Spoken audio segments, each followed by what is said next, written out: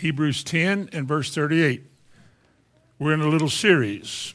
It is one message follows another message, adding to the theme or the message. The message is living by faith, and we get that from verse 38 of Hebrews 10, where it says, "Now the just shall live by faith." And then it adds this to it in case you wonder how fear and trembling comes into this walk. But he said, if any man draw back from what? From faith. When you agree with me, the just, those that are made right with God, justified, they live by faith. You can't see God. You don't hear his voice. At least I never have heard an audible voice. I don't physically relate to him. I cannot even prove that there's a God. I have to believe. I cannot prove this book is true. I have to believe it's true. I am counting on this for my life and eternal life. In walking away from things he said that we must walk away from or crucify the flesh to and live as though what he says is true, this is the way of life. And the Bible says those that are right with God will live this way. The just shall live by faith.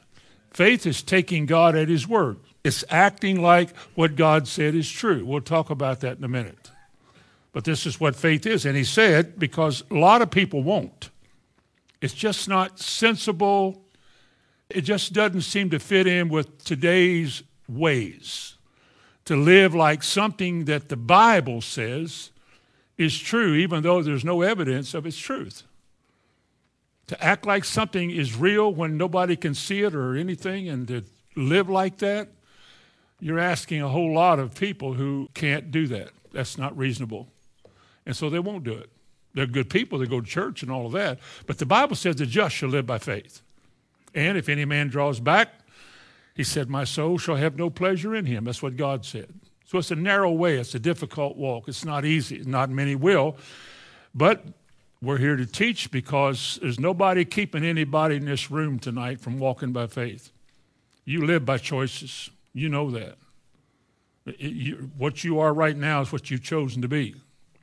Nobody made you the way you are. You chose to be that way. And the best choice you'll ever make in this life is to choose what God said and live like it's true. That's how we live. The just shall live by faith. This chapter began by describing faith as the substance of things hoped for. It's the evidence of things not seen. We live like what we don't see is real. We live like it's real. We can't feel it. We can't see it. We can't taste it, touch it, or smell it, or hear it. Our five senses don't relate to this, but we don't walk by sight. We walk by faith. So we live like what we hear from the Word, not what the preacher said. You don't believe what the preacher said because he said it. You got a Bible. Find out for yourself. Live like it's true. Live. Order your steps. Decide every day that what you do will be in harmony with what God said. This is what you're called to do as a Christian. If you've been made right with God, this is what he wants you to do. Now, we started this whole thing out by saying that faith gets its strength, well, from one verse, Numbers 23:19, where it says, like this is where my faith is based. God is not a man that he should lie. That's the author of this book. Nor is he the son of man that he should repent. We're not talking about mortals who are not always right and can't always keep the word. God isn't like that. Because you see, if God said it, he'll do it. And if he spoke it, he'll make it good.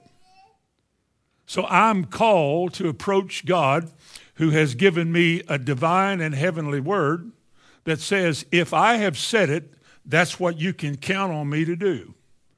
If I spoke it, that's what I'll do.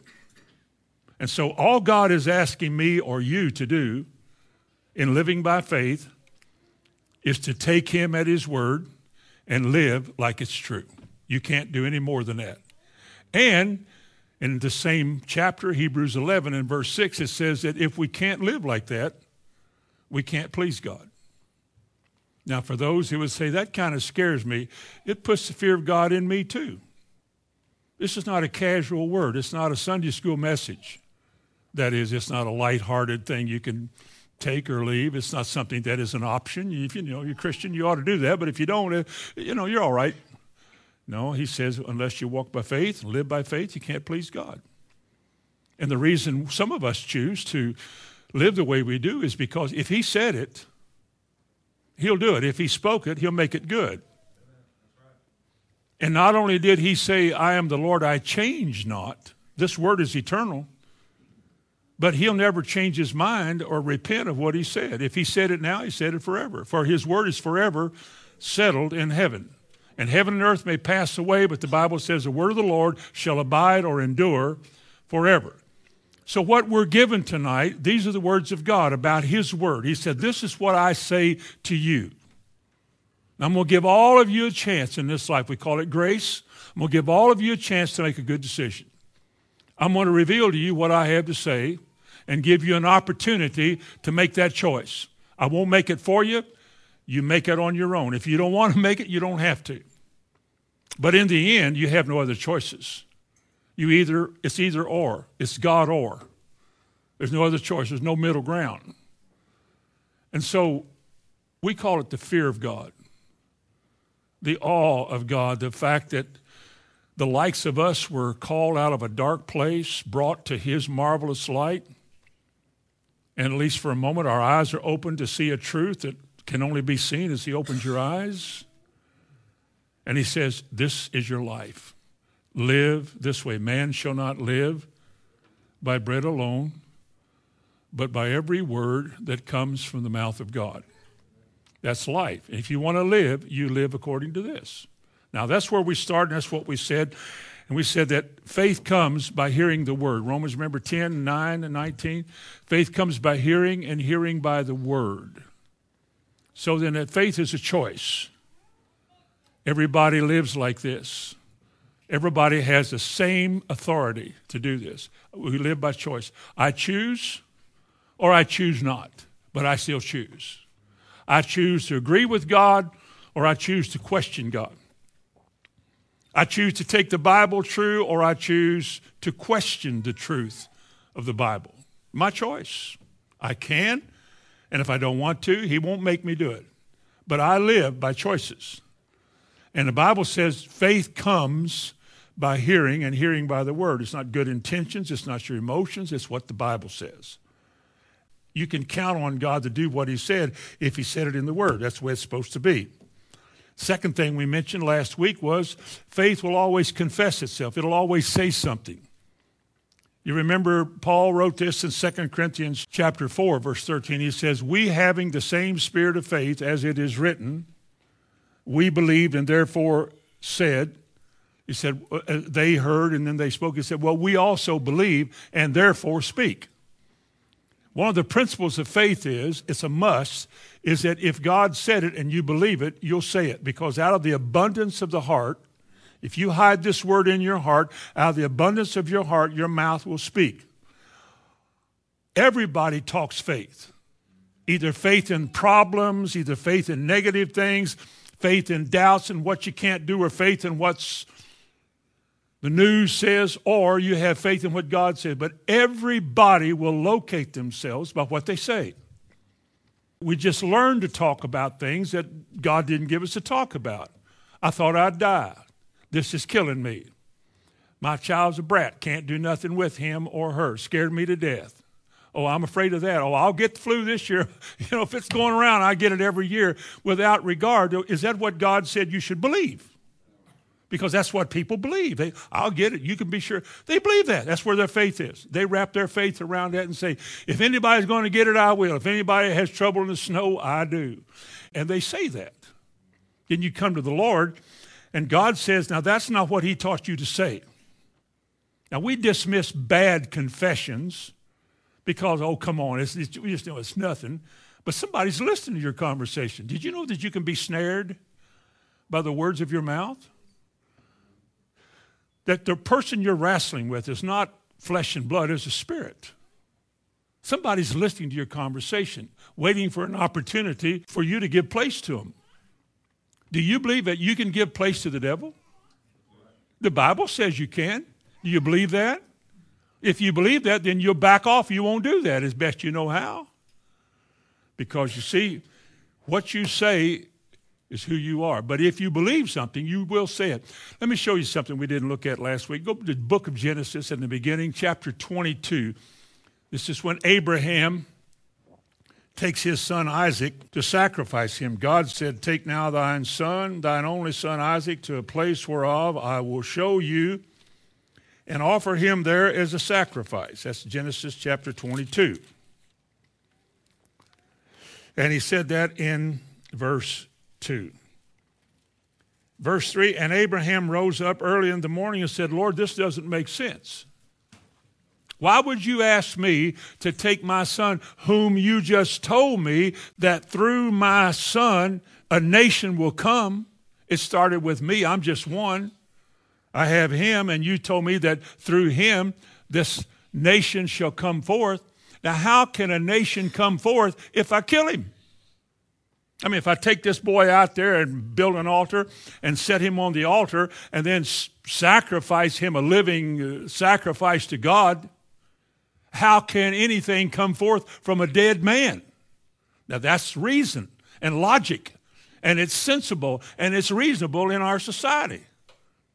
There's not many people today that would dare obey God and take your son out there. But God didn't choose just anybody. He chose Abraham. And with regard to what God said about taking his son, the child of promise, and sacrificing him, let's read it. Verse 3, and Abraham rose up early in the morning, saddled his donkey, and took 2 of his young men with him, and Isaac, and clave the wood for the burnt offering, and rose up and went to the place of which God had told him, which today they say is in Jerusalem, under that dome of the rock, the Mosque of Omar, they call it. Under that dome, there's nothing in that room, they say, but this rock. And it was this particular rock, it is believed to be the rock of Mount Moriah, they call it, where Isaac was going to be offered by Abraham. And he said here, he went to that place, verse 4, and on the third day Abraham lifted up his eyes and saw the place afar off. And Abraham said unto his young men, now listen to this confession, abide ye here with the donkey, and I and the lad will go yonder and worship. And what did he say? Now, go all the way back to the other end of your Bible to Hebrews 11. Now, concerning Abraham and what he did here, verse 17, by faith Abraham, when he was tried, offered up Isaac, and he that had received the promises offered up his only begotten son, Isaac, of whom it was said that in Isaac shall thy seed be called. Now here was where Abraham's faith was, accounting that God was able to raise him up even from the dead, and from thence also he received him in like figure. Would you agree with me that when Abraham took that boy out there, his heart was not broken because of what he was about to do? But he believed that if I do slay this boy, God will have to bring him back to life because God cannot lie. And he said, this boy will continue the seed. Now, he can if he's dead. So if I obey God and I put the knife to him, then God will have to bring him back to life. That's faith.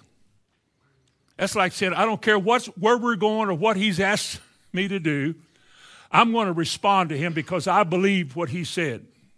I'm going to act like what he said is true. And I'm going to take my knife and I'm going to raise it up. And if I do kill this boy, God, who cannot lie, will have to raise him from the dead and bring him back to life because he's the one who's going to continue the seed.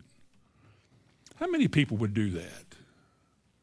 Because Abraham said in Genesis 22:5, he said, I and the lad will go yonder and worship and will return again unto you. Well, how are you going to do that if he dies? Are you going to drag him back, carry him back, put him over your shoulder and bring him back dead or what? No. The lad and I will come back to you. That was Abraham's confession. God put that in the Bible for us tonight to read it and to see what God calls faith. Because this faith was seen not only in his actions with sacrifice, but also with his confession. He said, I and the boy will go and worship, and I and the boy will come back again. See, you can really tell what is in a person's heart by what they say. You really can. The things you talk about usually are the result of who you listen to. If you listen to a lot of dirty and ugly talk, you'll talk about dirty and ugly things. If you listen to trashy music, which today has gotten not only violent but vulgar, you'll talk about both, because that's what inspires you. If you listen to negative political shows where they're always berating somebody, you yourself will begin to berate people. You'll become negative yourself. Because whatever is feeding you, whatever your heart is open to, that's what's going to come out of your mouth, because that's who's going to form in your heart what you believe. That's why the Bible says, take heed what you hear. Doesn't it say that? Take heed how you hear as well as take heed what you hear. Because if they speak not according to this word, they have no light. And so what you're going to get is darkness. It was Paul that wrote in Philippians chapter 4, whatsoever things are lovely, whatsoever things are true, whatever things are, whatever, if it's good and gentle and kind and true and honest. He said, think on these things. Put these things in your heart. In this day of being bad and tough and mean and making people scared and whatever else kids' minds do to them to make them want to be important and feared, God asks us to be gentle and kind and meek and turn the other cheek. Said, well, I would be whipped all over the schoolyard if I lived like that. No, you wouldn't. No, God graces people who live by his word. Brings something fearful upon others who want to hurt you or harm you. He did say, 1,000 may fall by your side and 10,000 at your right hand, but it won't come near you. It just won't happen to you. Lady said on the news today in reference to the killings, the terrible killings that happened last Friday, that, this could happen to anybody. I'm thinking, well, it just depends on what that anybody believes. Either God meant what he said when he said, no evil shall befall you, or he didn't. Now, if he meant that, and I believe that, then that's the way it's going to be. Now, you can imagine how arrogant that has to sound. And the people who aren't used to the sound of these words, it just be so arrogant. Well, who do you think he is? Well, I'm just telling you whatever the Bible said, that's what we got to do. Now, thirdly, tonight, if you have Bible faith, it'll always be seen in what you do. We'll know what you believe by what you say, and we'll also know what you believe by what you do. The choices you make and the things that you do. Would you turn to James? You're close to it if you're in Hebrews. One book to the right, James chapter 2. Now, concerning faith, he said, beginning in verse 14, what does it profit? What advantage is there, my brethren, though a man say he has faith, but he have not works? And the question is, do you think that kind of faith can save him? He says one thing, but what he does is not according to what he said. Something's wrong, isn't it? Sound like church on Sunday morning. Sound like the Christians. They talk a good game. People, you ever heard that? Oh, they talk a good game, but boy, you can't trust them. They won't pay their bills and they beat their kids, all of that. Well, it's not supposed to be like that. I agree with them. I've heard that all my life growing up. But that's not what we're supposed to believe. We're supposed to believe in something on a higher level than anybody else has and anybody else has heard. We're not better than anybody. We're just given a better way to live. You got to agree with that. God has given us a way to live that very few will ever choose to live that way. Many will sit and assemble in a church and listen to that way and acknowledge that that's true. Amen, that is true. And assume by agreeing with what was said they have faith. But James says, what good is it for you to say you have faith, to go to church and read your Bible and listen to what you've heard and then say, amen to that, brother, amen. And yet the choices you make are not in harmony with what you said amen to. Y'all know what I'm saying? See, this is one of the major problems in what we call the faith life. We've learned to talk about it. We hear it somewhat, but we've learned more to talk about it. And we have convinced ourselves that if we can talk about it and if we can quote the Bible, then we have faith.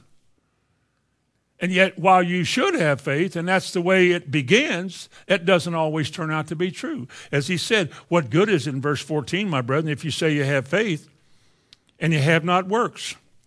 Verse 17, even so faith, if it hath not works, is dead, being alone. And verse 20, but wilt thou know, O vain man, that faith without works is dead? Now you've seen 3 times here about works. One translation says corresponding actions. Faith without corresponding actions. Faith without things that identify faith is a waste. It's vain. You're nothing. It's like a man who says to his wife, I love you. Well, he should. He said that on Sunday morning because the preacher told him to go turn to his wife and tell her he loves her. So I love you. But he treats her as though he doesn't. He has no regard for her feelings, not interested in what she wants. She's just somebody in his life, and she's not a companion. But he may say the right things and tell other people, I married a good woman, she's a good woman, and all that. Oh, boy, yes, sir, yes, sir. But the way he treats her is not the way the Bible said. Now, he qualifies here. His faith is dead. He's not genuine. He's not sincere. He's not living by faith because he says the right thing, but what he does is not in accordance with what he said. By their works, they are betraying God who called them. Look at verse 23. Seest thou how faith wrought with his works, and by works was faith made perfect? And he goes to Abraham offering up his son. 2 different books. Seest thou, Shelbyville Christian Assembly, and you who are visitors, those who are live streaming tonight, do you see, we're asked in verse 22, how that faith wrought with his works, and by works was faith made perfect, or literally, by works faith reached its goal, came to its completion? Perfect, that's what the word perfect means. That unless the faith you say you have has actions that lead to the fulfillment of that faith, it's not really faith at all. But we've gotten by with that for so many years. We've gotten by with it. We haven't been alarmed by the fact that what God is saying we're not tuned into. But, we're looking around. We're all in the same boat. We're all about even here, so it's no big deal. And then the preacher talks about it, and everybody gets real quiet because, well, what's he harping on today? Well, hopefully the same thing he harped on 30 years ago. Somebody said to me the other day, I was up in Indiana last week, a brother who I knew 40 years ago. I hadn't seen him in about that long. He came up. His name was Bob. And he came up and he said, boy, it's good to see you again. He said, you haven't changed a bit, have you? That's what you preached many years ago. I said, I hope it's still the same. Never had a reason to change the message. Society has never given me any reason to be like that. I even still wear a tie. I was the only one in church that had a tie on. If somebody said, why you wear a tie? Because I got a closet full of them, that's why. I like ties. I don't mind that. But I'm just saying that the times change. People tell me that. A brother asked me one time, he said, so what are you preaching these days? And I said the same thing I did 40 years ago. And he said, times have changed. What I didn't say what I wanted to say. I'm trying to be very diplomatic. Trying to be nice. I've already been said to be ugly, but I was trying to be nice. And I think, has God changed? He said, the cloud has moved. Of course, I'm thinking, understanding that story about the cloud, they went in a circle in the desert. They had to keep moving. I mean, you take 1 million people, it's a good thing they do move. God believes in hygiene. They had to move. They had to keep going. They didn't stay in one spot for 40 years. I didn't tell him. I said, well, when they were in the desert, they were going in a circle. Where are you going? But I just simply said, the things I learned 40 years ago have gotten me where I am. This is what's brought me and my wife to where we are. I can't speak for anybody else because when my kids get to a certain age, they're on their own. It's between them and God. I can't do it for them. I'll just tell you what happens. I'll tell you how it works. I'll confess to you what God does. And I'll tell you how it worked for me. But that doesn't mean that you can do what I said and it works. You got to have your own faith based on what's in your heart, and you got to live it because you believe it yourself. Look at verse 26, the last verse. For as the body without the spirit is dead, or your body without breath, spirit and breath is the same word, for your body without breathing is dead. Well, in the same way, faith without works is dead also. Simply this. If you believe what the Bible says, then you act like it's true. How about that? Do you believe you are saved? Those of you that know you are. Do you believe you have been born again, that you are a new creature in Christ in the same old ragtag looking body? Amen. Then how will we know it? How do we know if you have been born again? How can we know? We see what you do, how you live, the choices you make, how you talk, how you act, how you drive, how you treat people, how you handle things in your life. Your desires and urges and all of that. Is God in control? If you're born again, he becomes master of your life. You submit to him because you want to. You live though he's true, and you live as though he hears every conversation, that everything you do, he's watching you. You act like you were serious and sincere when you asked God to save you. When you got up off of your knees and you faced the world, you've got a requirement, a mandate now to live a life that is in harmony with what you said. Amen? And if you can't live that way, then what's the message that people read in your life? Because your life is like an epistle. When I look at you, what do I read? Here's a guy who's a nice guy. She's a nice girl. I'm sure they mean well.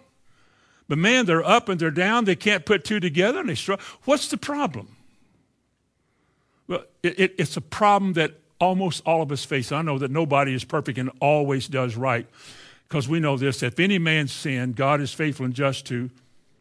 So we do know that there's times that we struggle. A righteous man may fall 7 times, the Bible said, but God will pick him up. But your heart is, I want to be a living testimony. Or as Romans 12:1 says, I want to offer myself on an altar without spot, wrinkle, or any such thing. That's the way I want to live.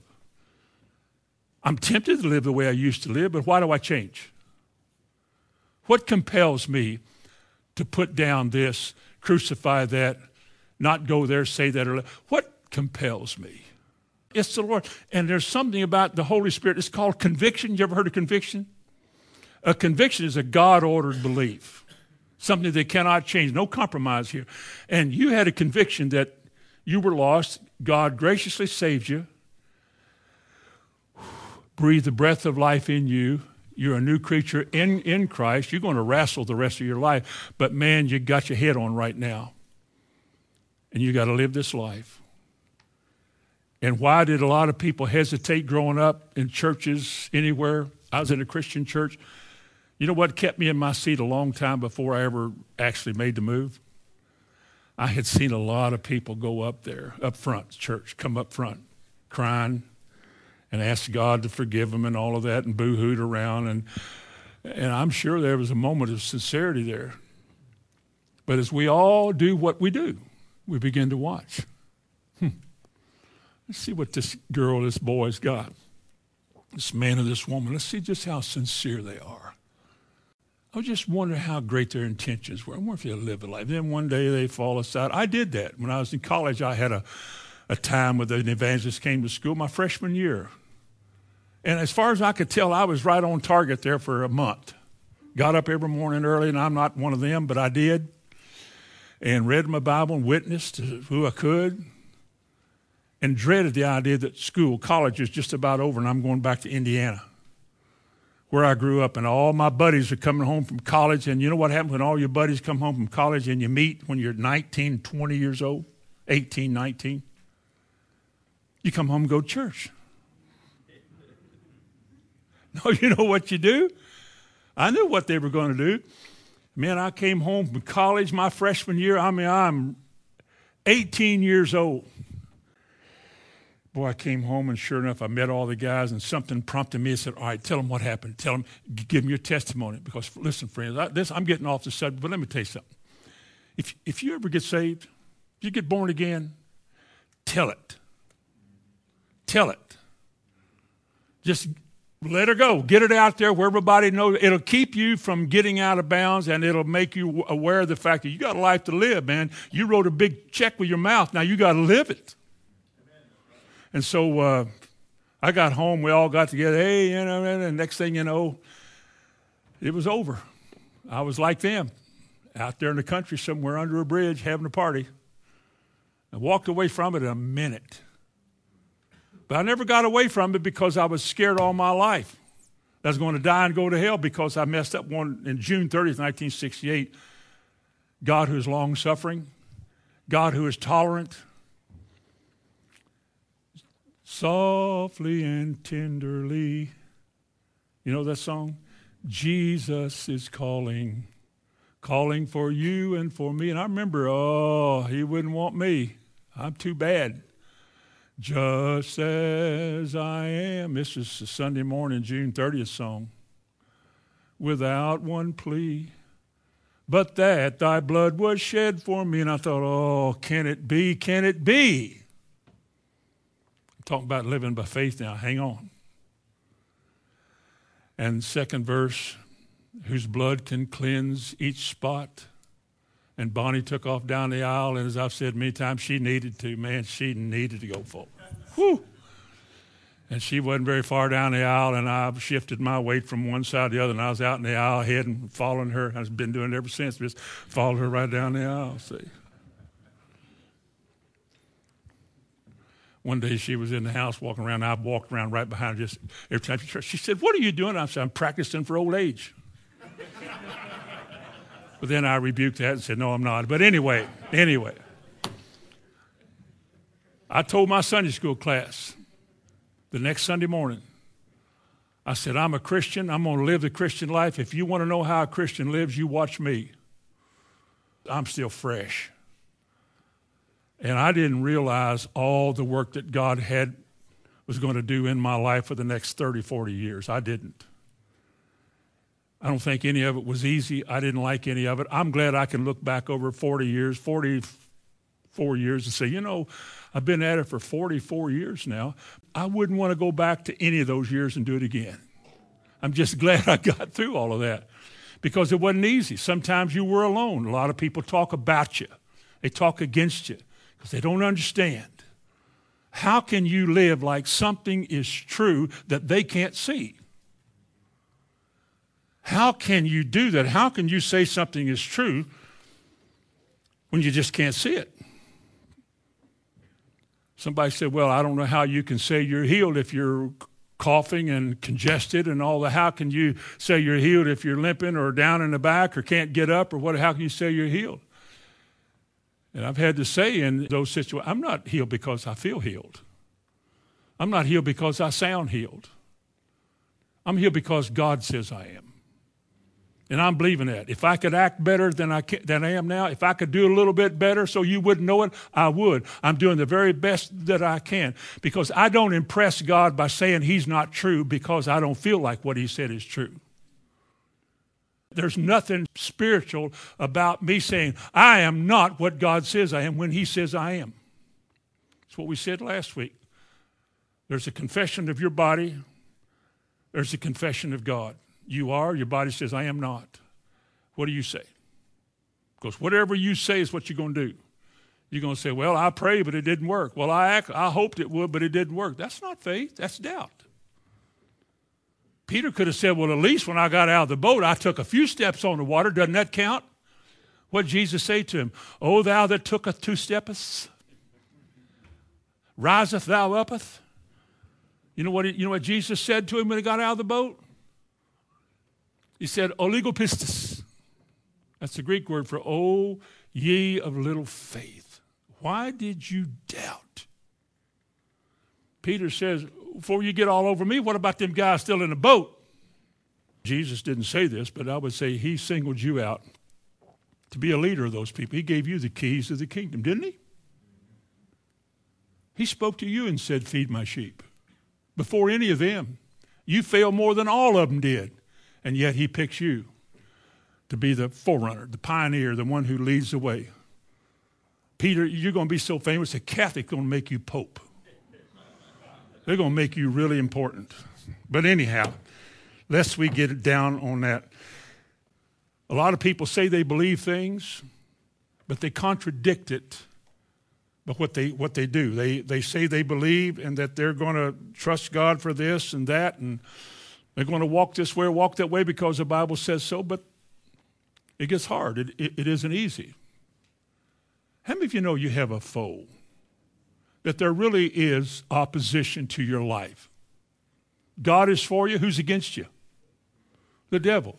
But what did Paul write in Romans? If God be for us, who can be against us? You got to act like what you believe is true. One time I was laying in bed. I believe in healing. I do. Like I said, I've been well now for 42 or 3 years. I mean, I haven't had a doctor's bill in that long, neither of us, and been well.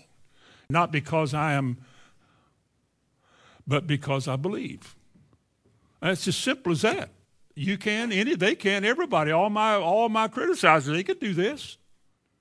I'm not special. I'm not any different than anybody else. I mean, I'm called out of the miry clay with the same nasty worldly influence on me as on anybody else. When God spoke, he gave me a heart to listen, and I did. And others who didn't, that's their problem, but I wanted to know. Maybe it was the background in sports where you wanted to excel. You wouldn't take no for an answer, and you don't give up, and you don't quit, and you don't back off and get down. You do what you can do. You can't always do what you ought to do, but you do the best you can. When I threw in on June 30th, I thought, this is going to be my life. And so you prove that you meant what you said by the way you live, the choices you make. If you say you believe something, then we expect you, and so does God, to live like what you said is true. If you draw back from that, then the Bible says, God said, I have no pleasure in you. Look at Matthew 7. Turn to the end of the Sermon on the Mount, Matthew 7, where he's talking about building two houses. Turn to Matthew 7 and verse 24.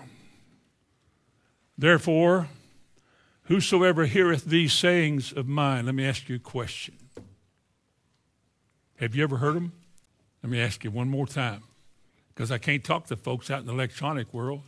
I said, have you ever heard the word of God? Tell yourself, I have. Okay. Whoever hears these sayings of mine, and what?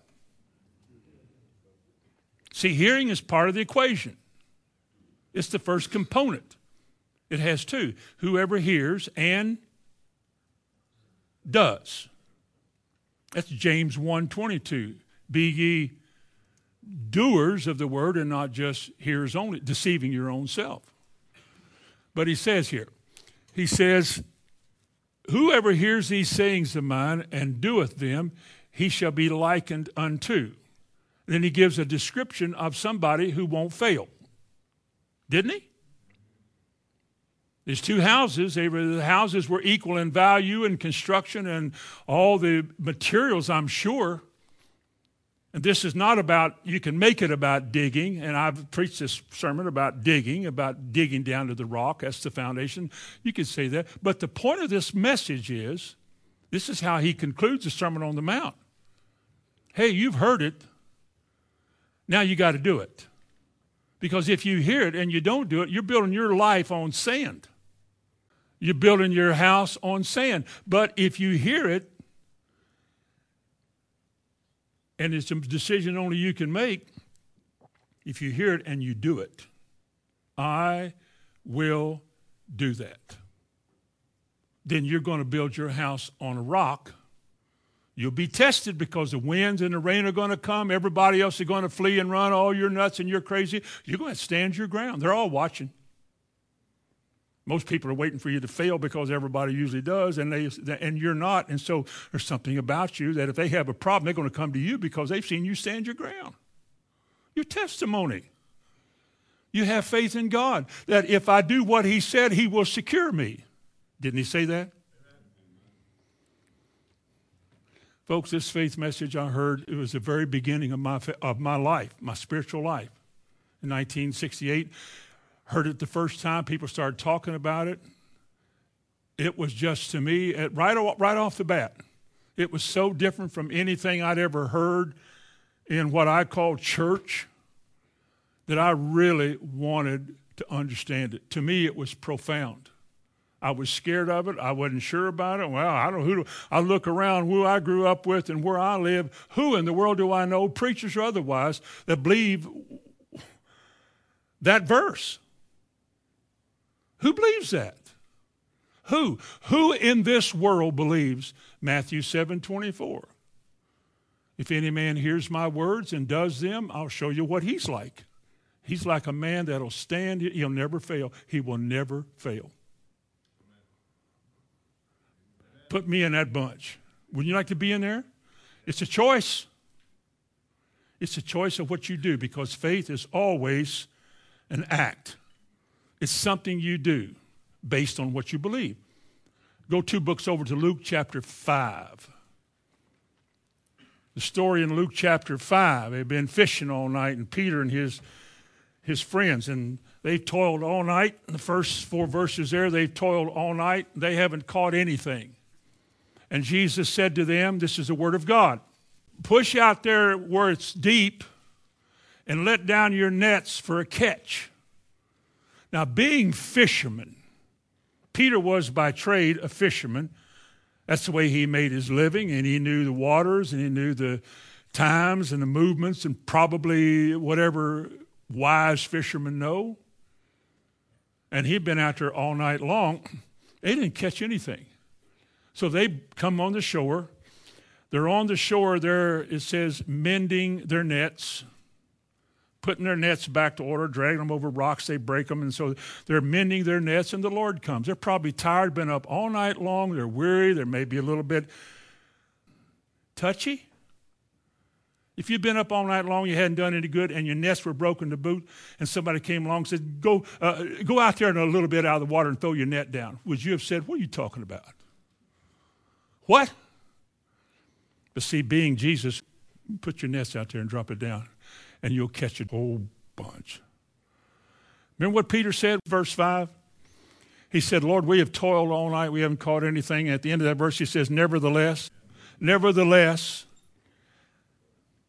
at thy word, what will he do? He'll let down his net.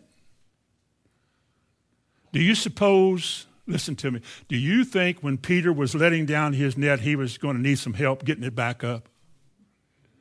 I don't know if he did or not. He might have. What he did do, though, was what the Lord said. He couldn't make fish get in his net. That was God's business. All he had to do was do what God said. The fish part and the net part and the full part, he can't make that happen. God has to make that happen. All you have to do is drop your net. Who had the easy part? Peter. And God didn't have any problem making all them big fish in the Sea of Galilee. We were there last year. It wasn't any problem getting fish up in that net. How many of you know the cattle on 1,000 hills belong to God? Amen. And as somebody said in the Kentucky version of the Bible, all the maters and taters belong to God too. How about all the fish in the sea? The big uns and the little uns belong to God. And God can speak a word, snap his finger, have a divine moment with living things. And he can cause the earth to open up, the clouds to come, or fish to get in a man's net. Because a man was willing to take God at his word and act like what God said was true, even though there was overwhelming evidence in his mind that this can't be. But he did it.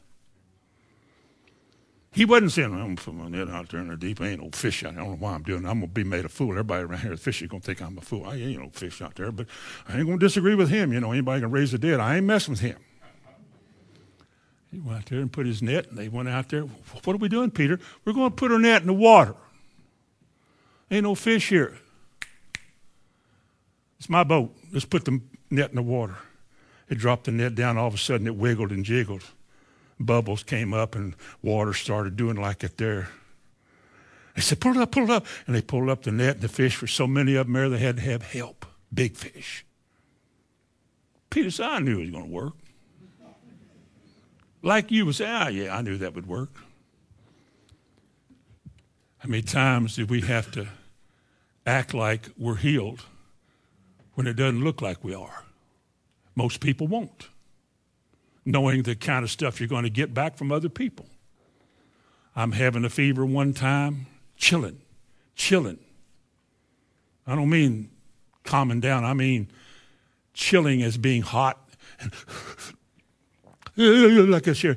So you know the thing to do there is put some clothes on. I laid on the bed and put stuff all over me. I'm laying there trying to get warm. And you know what my mate said? My mate, my wife comes in and sees what I'm going through. And in her meanness, she said, looks to me like you could fight your fight a whole lot better if you'd stand up on your feet. And she was gone, the words came to my mind. You don't usually lay around in a 90-degree day with clothes on like this. Looks like to me you're acting like you're sick. Well,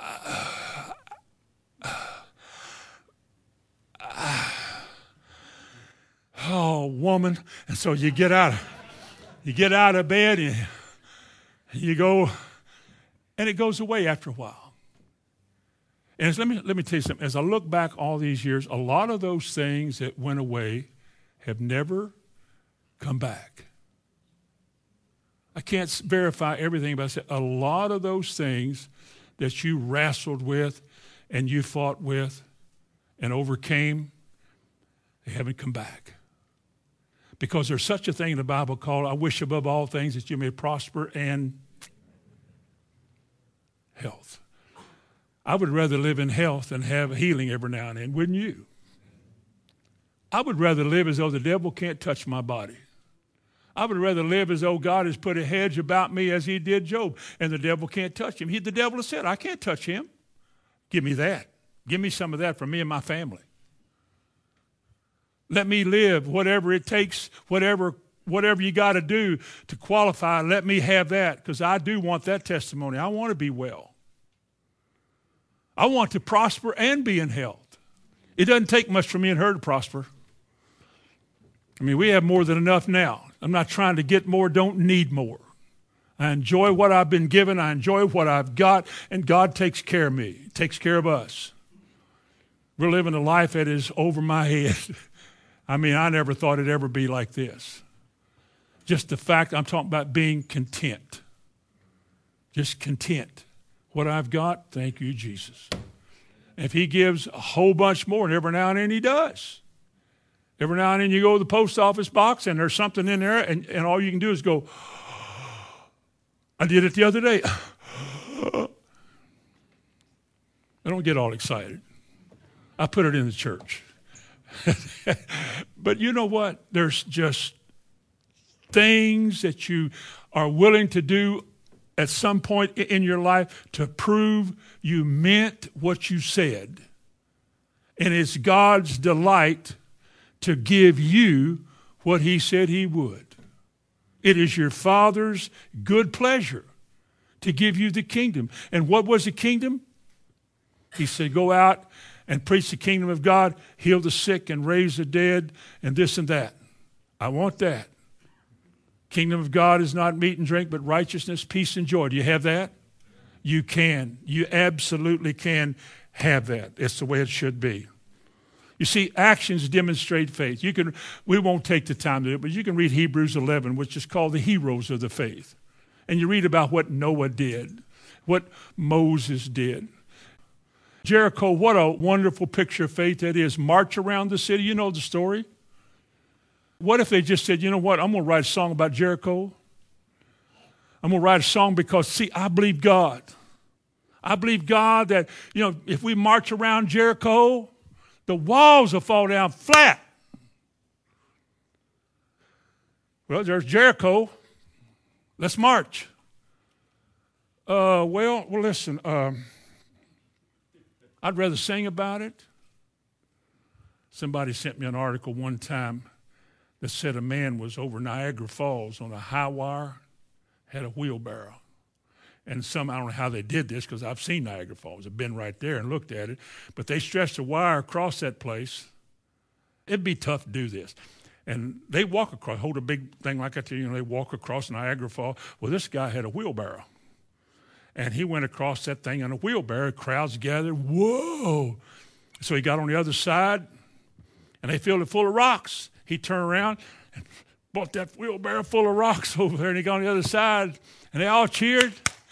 He said, how many of you believe I could do that again? And I said, how many of you believe I could take a man across here? Oh, amen, brother. He said, well, jump in. I don't know about that. Isn't it easy to sing about it and talk about it and worship about it and all these things about it? And yet when it comes down to getting up in the morning and putting it together and living it, it's just a little bit, something in you keeps talking you out of it. Oh, you're not a bad person. I'm not saying, it's just something that restrains us. Something we just can't put our finger on. But I think it's fear. Because what if I do this and it doesn't work? The blind man comes to Jesus in John 9. He said, sir, he said, what do you want? He said, I want to be healed. So he spat on the ground, made some clay, stuck it in his eyes. He didn't do that before. Why did he do it this way? He can do it any way he wants to.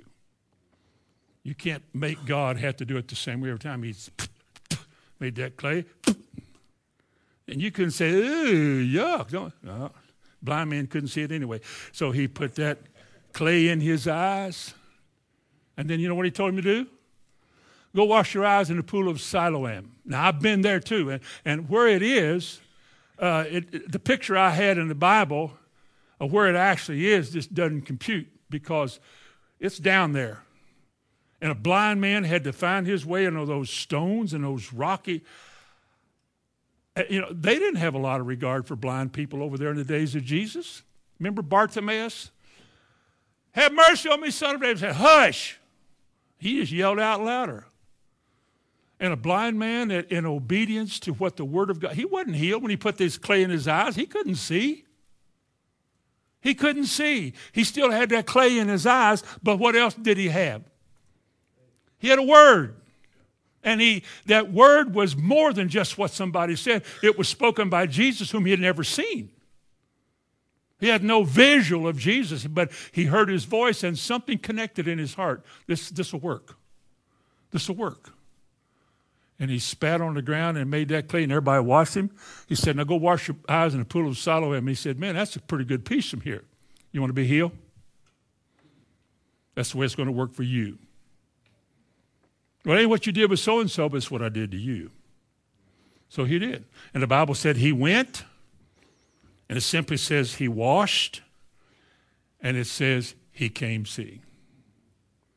Let me ask you a question. Would he have ever had his eyes healed if he had not have gone and washed in that pool way down yonder? Well, couldn't Jesus heal him? He did. He said, go and wash. Is there power in that? But all it needs is your action. And if he had gone and done that, then that's exactly what would have happened. He would have gone and washed, and he would have come hearing. You act your faith. Smith Wigglesworth said many years ago, a man without a stomach went to a healing meeting in some big campaign back in that time of last century, when that was what God was doing everywhere. And he went to the big healing campaign with a sack lunch. He didn't have a stomach, very sick and dying. So he packed him a lunch. Folks said, what are you going to do with that? He said, I'm going to eat it. Well, you can't eat, you don't have a stomach. He said, I'm going to eat this. He went to the healing meeting with his lunch. What was he going to do with that lunch? How can you eat it without a stomach? I believe I'm going to get a new one. I'm going to act like I'm going to be healed before I'm ever healed. I'm going to act like what I'm believing is going to come to pass, and there's no evidence. I'm still sick. I still feel bad, I look bad, sound bad, but I believe. My friend years ago, when full-size vans were the craze, and we all had 90 kids apiece. And of course, the only real van was a Ford van. You all know that. I mean, the Ford van that he and I had the engine cover was in the middle of the front there. And you had to buy a little tray, and you could buy these little wooden trays with cup holders, and you could be real decorative, however you wanted to have them made or whatever you wanted to do. Put little cassette slots in there for your cassette player. Some of you don't even know what a cassette player is. Times are changing.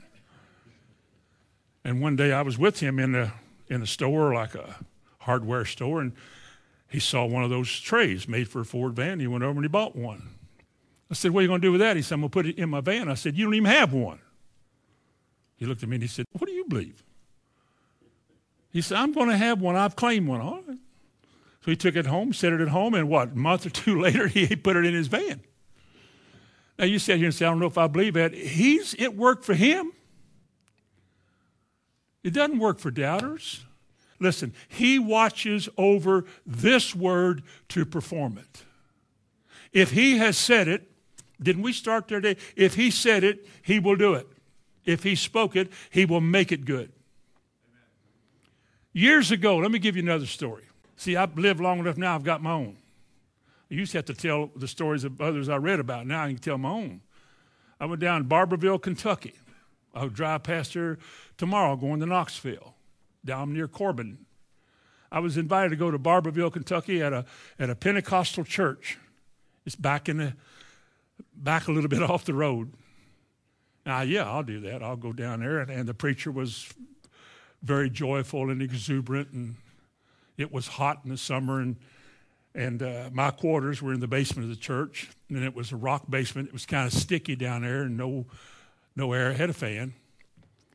We made our hellos and how are yous, and nice to see you. God bless you. Amen. Praise the Lord. We're going to have a good meal. Amen. So he said, "By the way, brother," he said, "Monday morning," he said, I got a radio broadcast. I want you to come preach."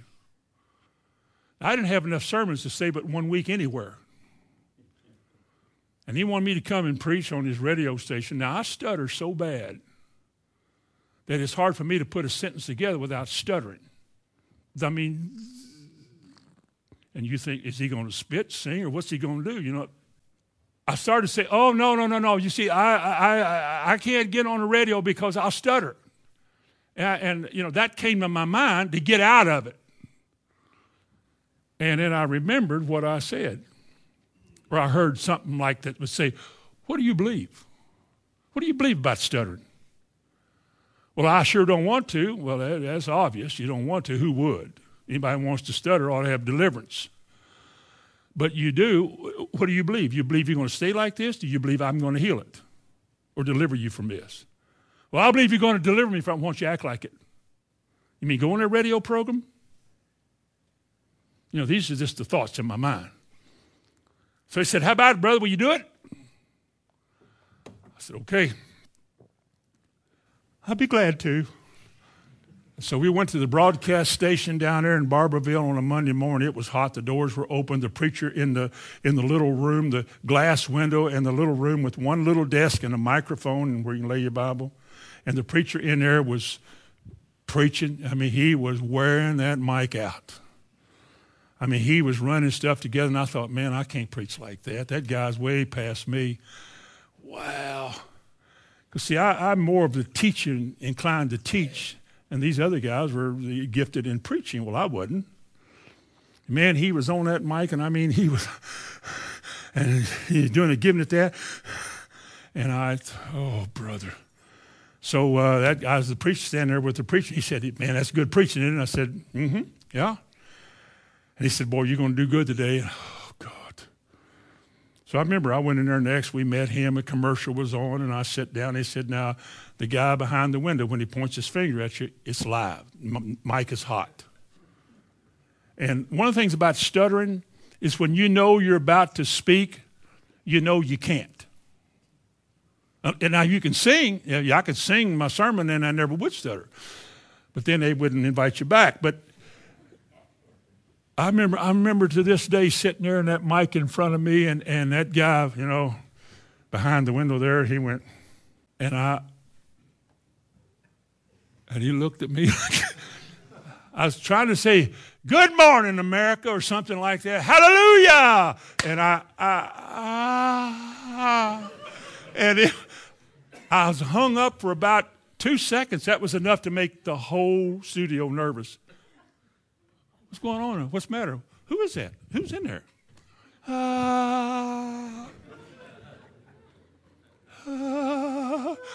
Was he going to sing? Is he going I finally said, "Hallelujah."